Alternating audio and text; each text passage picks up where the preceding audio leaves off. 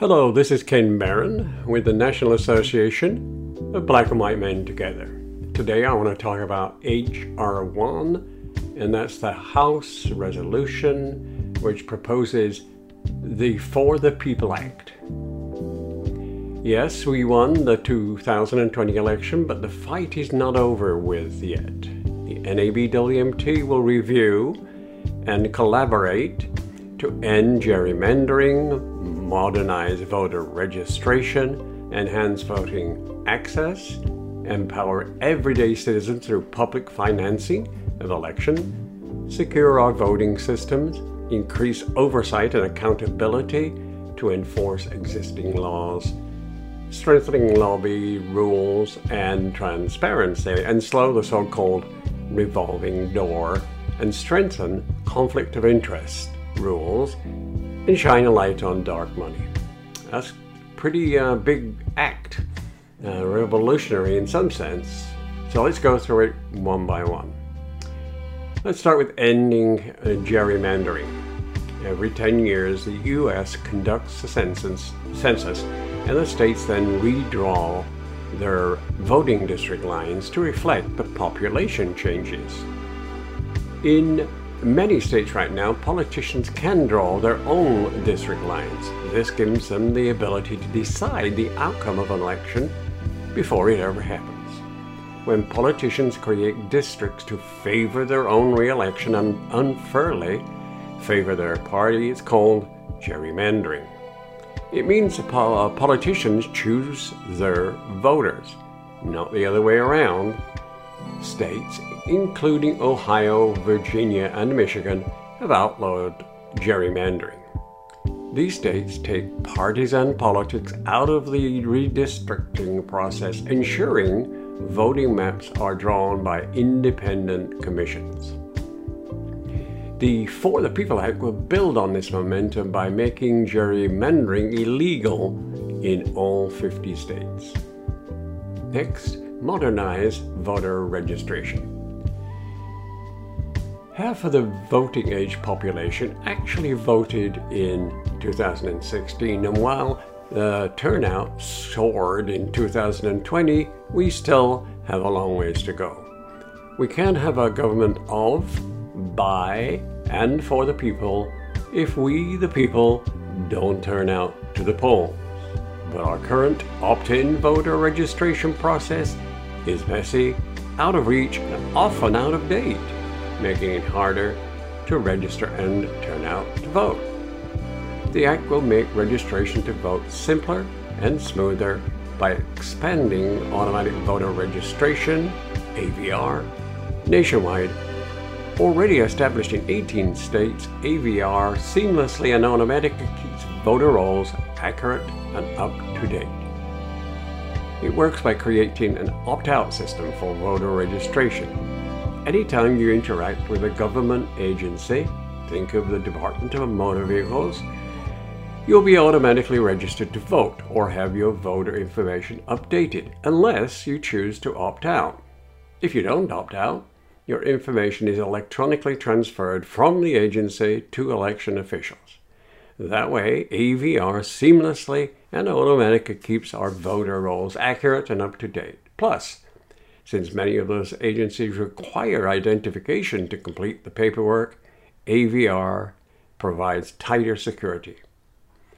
The Act also requires states to offer online and same-day voter registration. That way, you can register to vote on Election Day or during early voting, ensuring voting is simple and secure for eligible voters. Next, enhance voter access. Registering to vote is the first step. The second is actually creating a ballot.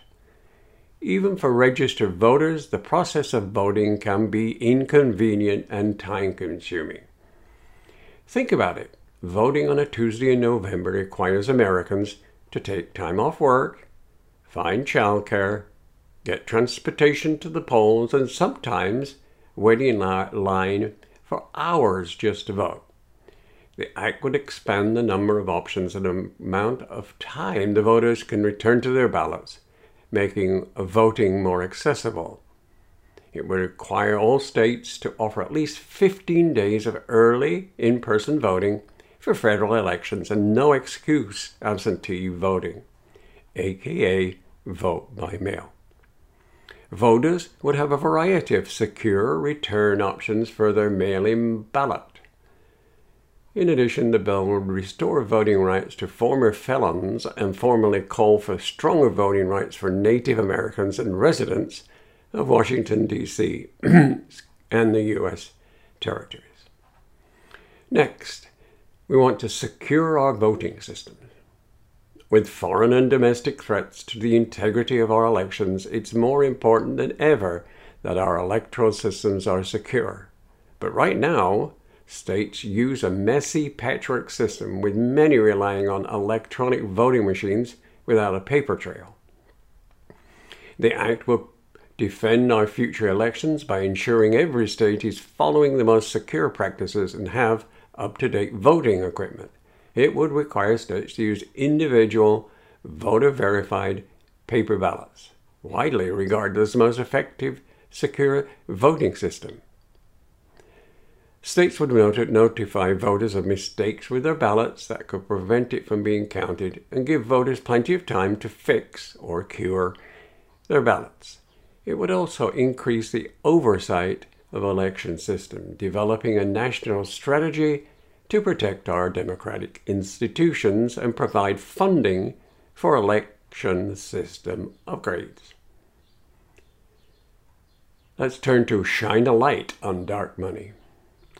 In 2010, the Supreme Court decision, Citizens United, enabled vast amounts of dark, untraceable money into our political system.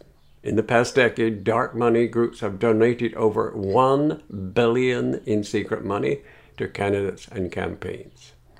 When Americans don't know where the massive campaign funds are coming from, they can't know who is trying to influence their vote or why. The Act would take significant steps to stop secret campaign donations by requiring that organizations spending money on election or judicial nominations disclose their donors who contribute more than $10,000.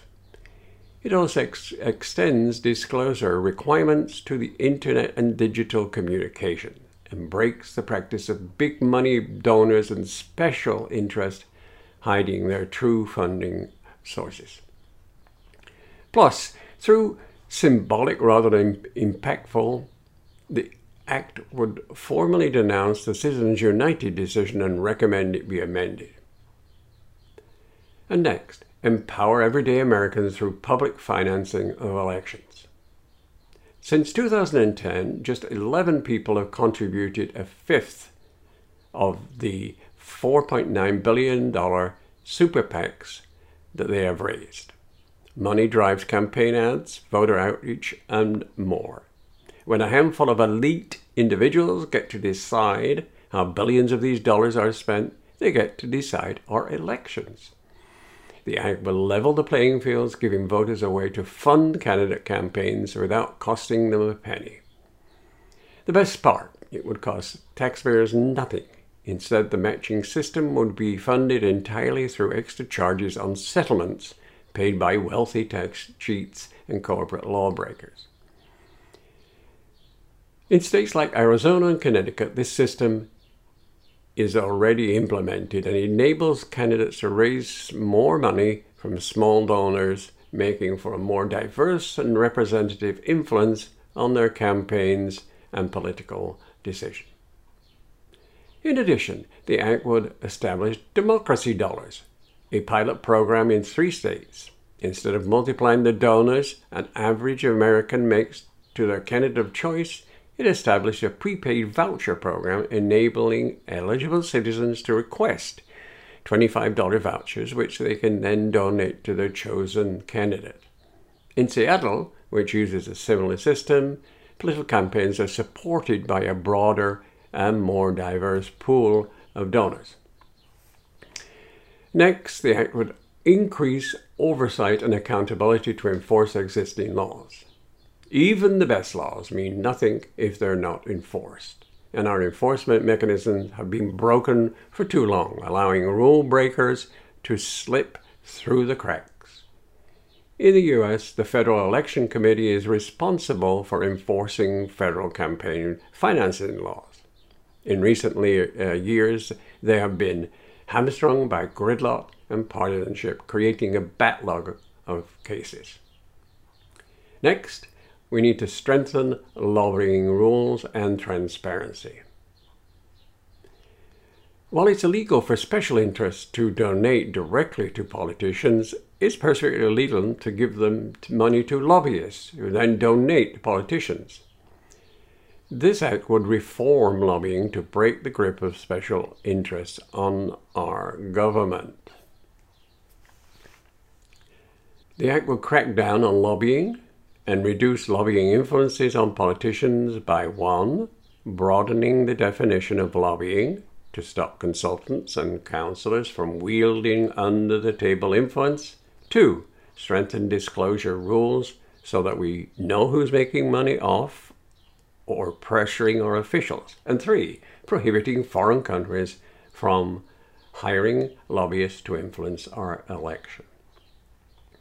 Next, we need to slow down the revolving door and strengthen conflict of interest rules.